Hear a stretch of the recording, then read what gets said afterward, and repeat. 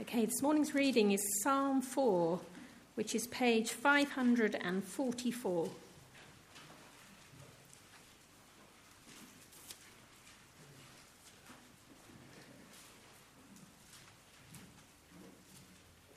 So it's page 544, Psalm 4. Answer me when I call to you, my righteous God. Give me relief from my distress. Have mercy on me and hear my prayer. How long will you people turn my glory into shame? How long will you love delusions and seek false gods?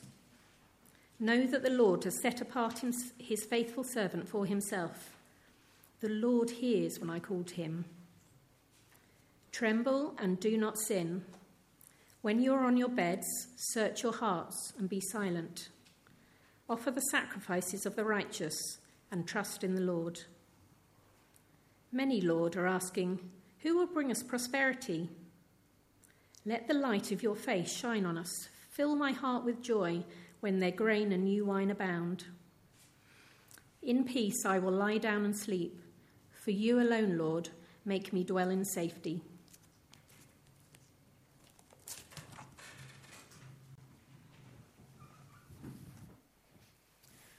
Amen. Thank you, Fran.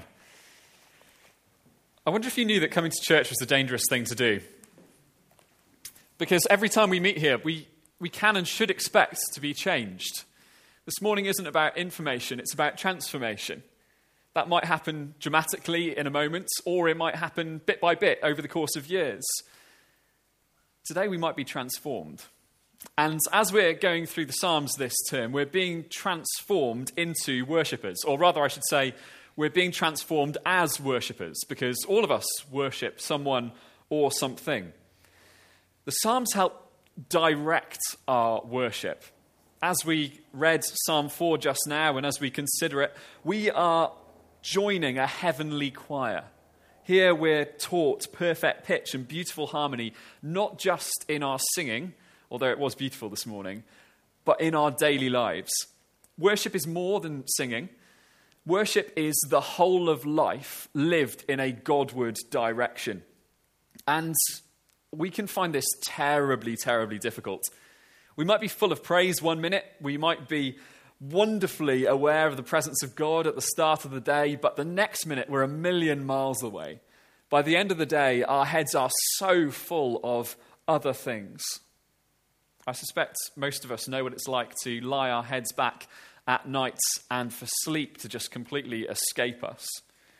Thoughts chase their tails around your head. You try counting sheep, but a woolly worry pokes its head above the fence. Thankfully, in Psalm 4, we have an evening prayer for sleepless nights. On occasions when sleep was hard to come by in the past years, I've bookmarked Psalm 4. And I think as we work through it, you might find that helpful as well. It's a prayer of King David at the end of a distressing day. Throughout this psalm, it might be helpful to imagine him kneeling at the side of his bed saying these words.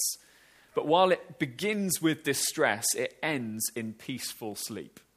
Verse 8, in peace I will lie down and sleep. For you alone, Lord, make me dwell in safety. Wouldn't that be a good thought for us to end each day with? Truly understanding this psalm leads to a peaceful night's sleep. But first, here's the key to understanding how this psalm is relevant to us. I've said this is a psalm of King David, king over Israel. But as with all psalms, its fullest meaning comes on the lips of Jesus, king over all. That's the kind of interpretive framework that Jesus himself used when he quoted the Psalms. He thought they were fulfilled in him, so we do the same. Now, let's learn to sing this psalm in three-part harmony: the king's distress, the king's appeal, and the king's prayer. So we're looking for peace at the end of the day, but we're starting with the king's distress in verses 1 and 2. Answer me when I call to you, my righteous God. Give me relief from my distress. Have mercy on me and hear my prayer. How long will you people turn my glory into shame? How long will you love delusions and seek false gods? Last week, John was preaching on Psalm 3, and he said that Psalm 3 and Psalm 4 go together. So I had to rewrite my sermon. No, I'm lying. He's probably right. Psalm 3 speaks of waking up, so maybe it was like the morning prayer for the same distressing day. The occasion for that psalm was when David ran away from his son Absalom, who had won over Israel and declared himself king instead. But here, David's distress isn't focused on his rebellious son. Rather, he's cut up by the way his people have treated him. Verse 2, they're turning his glory into shame. He should be sitting on a throne. Instead, he's hiding in a cave. He should be honored and adored. Instead, he's on the run. And he's distressed about the lies that his people have believed as well. They've been sold false narratives. They've believed empty promises. They are deluded. They're looking to false gods to provide the prosperity and peace that only God's king could provide. And of course, this is so strikingly true on the lips of Jesus.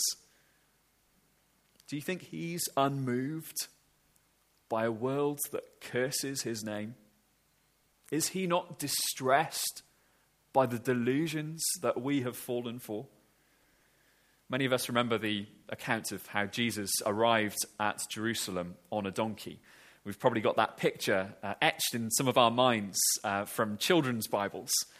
But there's one detail from that image that none of them include. And it's a really important one from Luke's gospel. He's there riding towards Jerusalem on this donkey, but none of those pictures include the fact that Jesus is crying. When we get to Luke chapter 19, eventually I think we will go back to that. As Jesus approached the city, riding on a donkey, his tears fell to the ground. Weeping, he said, "If you, even you, had only known on this day what would bring you peace. But now it is hidden from your eyes." Jesus' people, like David's people, missed out on peace because they loved delusions instead. Some of them welcomed Jesus. Others rejected him. No one understood him. And soon all would be shouting, "Crucify him." They, just like David's people, would soon turn their king's glory into shame, the most awful shame imaginable. But David and later Jesus knew what to do with their distress. Verse 1, David brings it before his righteous and merciful God.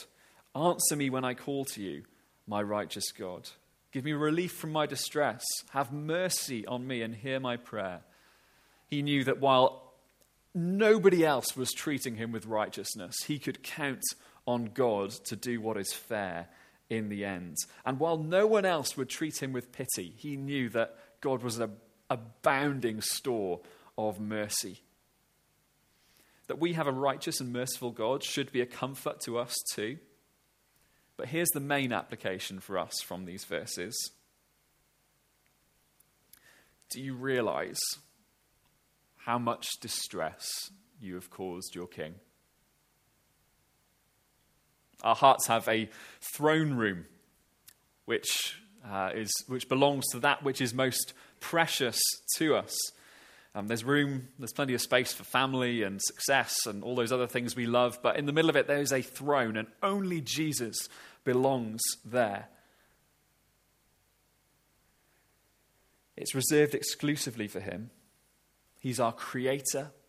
He's the savior of the world. He's the ruler over all things. He's the only one that can bring us peace.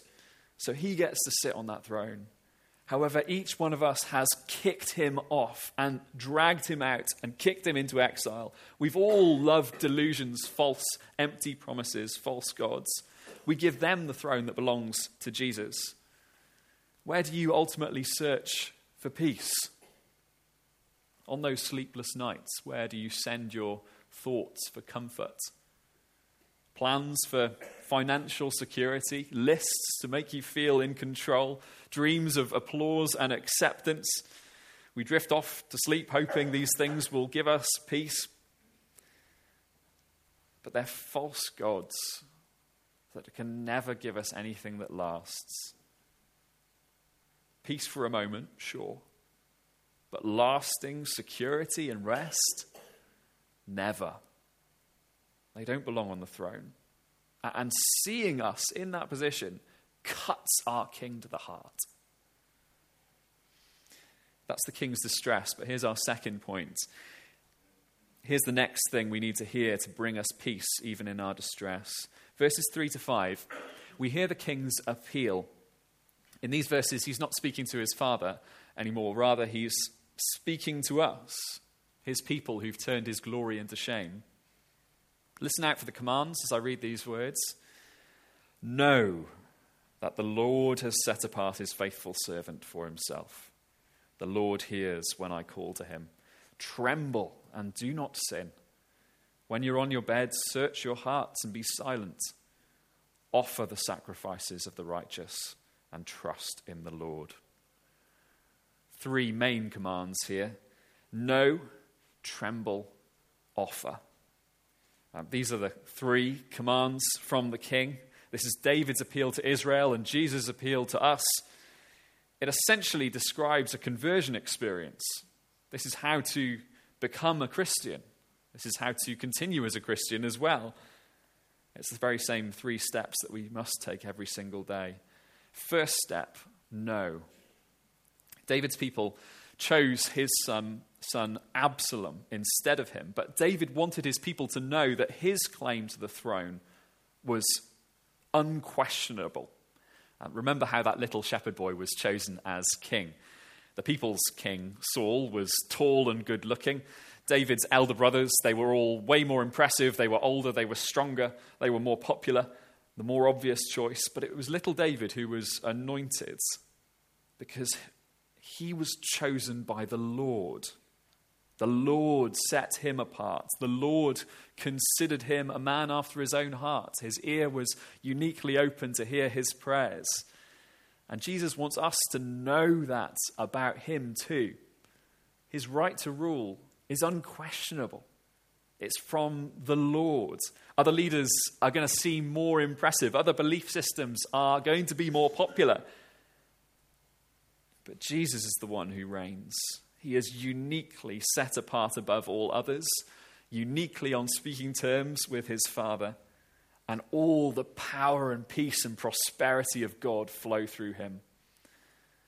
This first step is about letting go of those other false delusions, empty promises, false gods.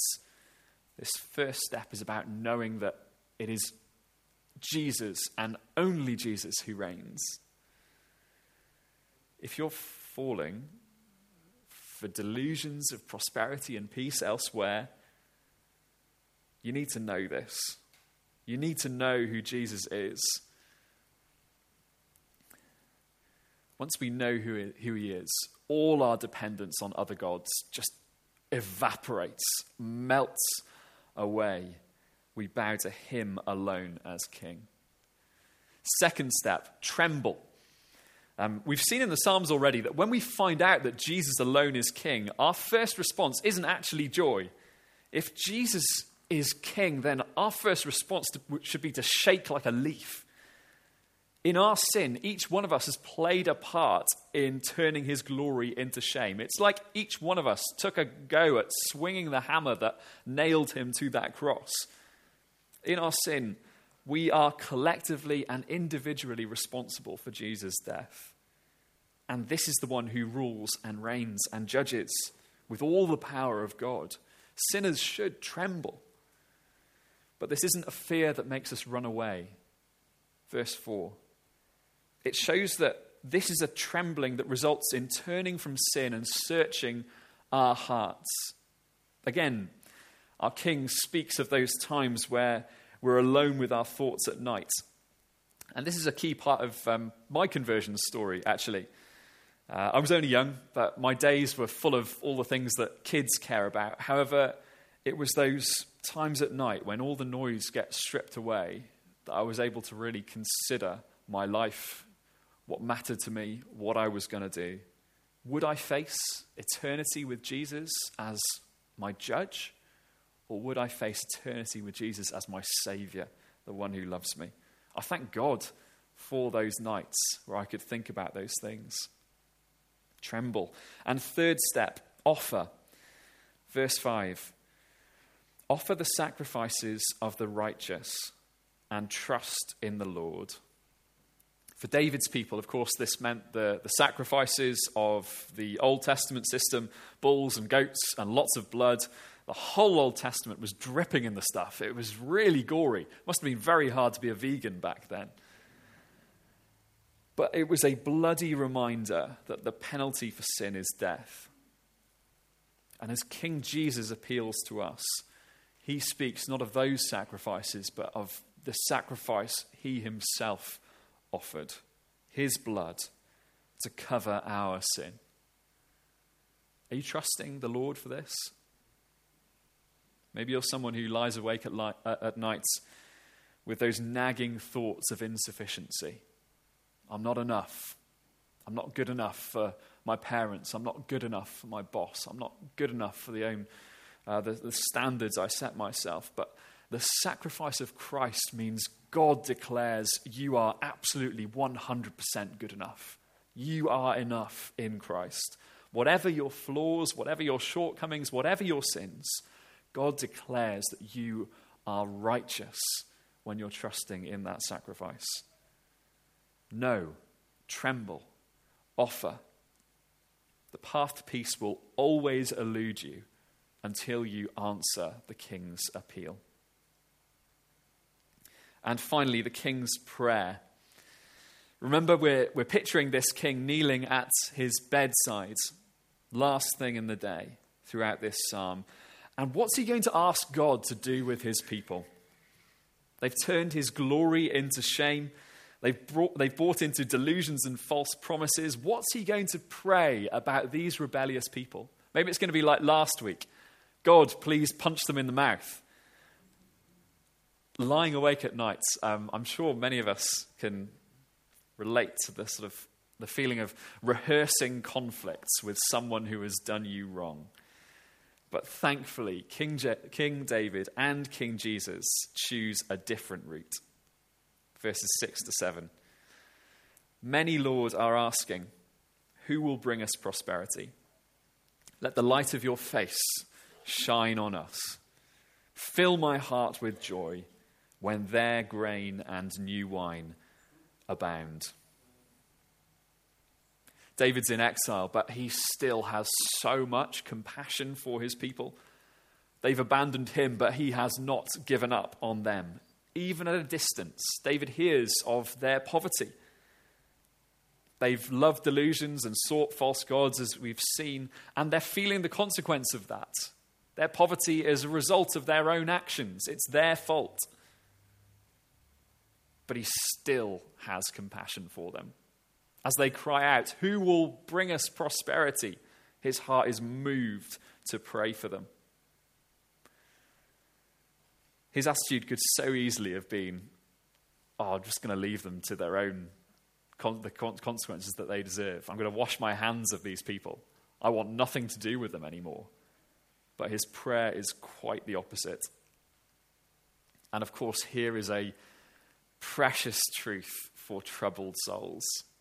Our Saviour's prayer for us is the same. You abandoned him, but he didn't give up on you. You kicked him out of the throne room, but he still has so much compassion for you. Delusion and false gods have led us 1,000,000 miles away from peace and prosperity. We all cry out, who will bring me prosperity? Who will fill me? Who will feed me? Who will bring me peace? Our king would have been perfectly justified in washing his hands of us, leaving us to our false narratives and empty promises. But hear his prayer. He prays for our blessing.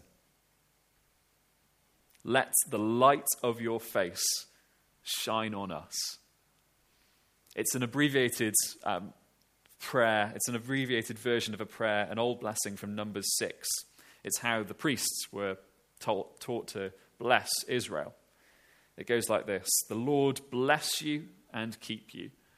The Lord make his face shine on you and be gracious to you. The Lord turn his face toward you and give you peace.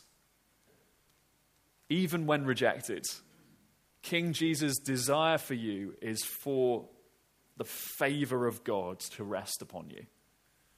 This is the greatest blessing that anyone could ever ask for, to have the full attention of God on you to give you grace and mercy and peace. But it also results in material blessings as well. In verse 7, the king's earnest desire is that their grain and new wine would abound. Jesus wants your search for prosperity to end with him because you have found in him everything that you need. In our small groups recently, you might remember if you were there, it's only a couple of weeks ago, we looked at the story of how Jesus turned water into wine. And it was the best, abounding wine. We learned that Jesus offers joyful life that is far superior to anything else. And we learned that ahead of us is an abundant feast that is beyond compare. That is what is ahead of us. That is what we can enjoy now, and that is what we can look forward to in the future. But this isn't just a prayer of blessing. Actually, the most precious thing to me here is that our King identifies himself with us, with his people. He identifies with us. At the end of a distressing day, even in exile, the king kneels by his bedside and prays for his people. There's no sense of me versus them. He sees these people as his. Verse 6, let the light of your face shine on us, me and them together, one. And there's no sense of joy in the fact that his people are struggling. Rather, verse 7, he still seeks his joy in their joy. Fill my heart with joy when their grain and new wine abound. David is praying that he would be thrilled to see his people prosper. And that is what Jesus wants for us. How comforting to know that at the end of the day, that is what Jesus prays for you. When sleep escapes you, when distress crowds your mind, know that Jesus is figuratively on his knees praying for your good. If you have answered his appeal, then you are his. He sees you as precious to him. He loves you. You are one of his people, and he longs for your good, the best good. No one can promise you a good night's sleep this week. It doesn't really work quite like that. But if you listen to this psalm, you will have peace, and that's going to help a whole lot. The king's distress means that we should give up our delusions. The king's appeal means we should trust in the sacrifice of Christ. And the king's prayer means that we can rest, knowing that Jesus is so for us. Psalm 4 is a psalm of the king, but it's a psalm that we can join in too. As we sing about our king, we too can share in his peace and his security. We too can say, verse 8, in peace I will lie down and sleep. For you alone, Lord, make me dwell in safety. I said the Psalms are going to transform us as worshippers. And my prayer is that in our distress, we would find peace as we learn to worship God at the end of the day, for all these reasons that we've thought about this morning. Let's pray.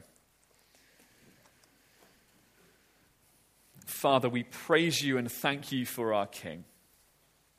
Thank you that his mercy, his peace, his blessing is just so for us. Thank you that even in distress, he cries out to you and identifies with us, his people. We pray that you would help us all to answer his appeal. We pray that each one of us would trust in his sacrifice alone. And we pray that as we face distressing circumstances this week, that you would give us your supernatural peace. Please help us to hold on to these truths that we've read in your word today. In Jesus' name, amen.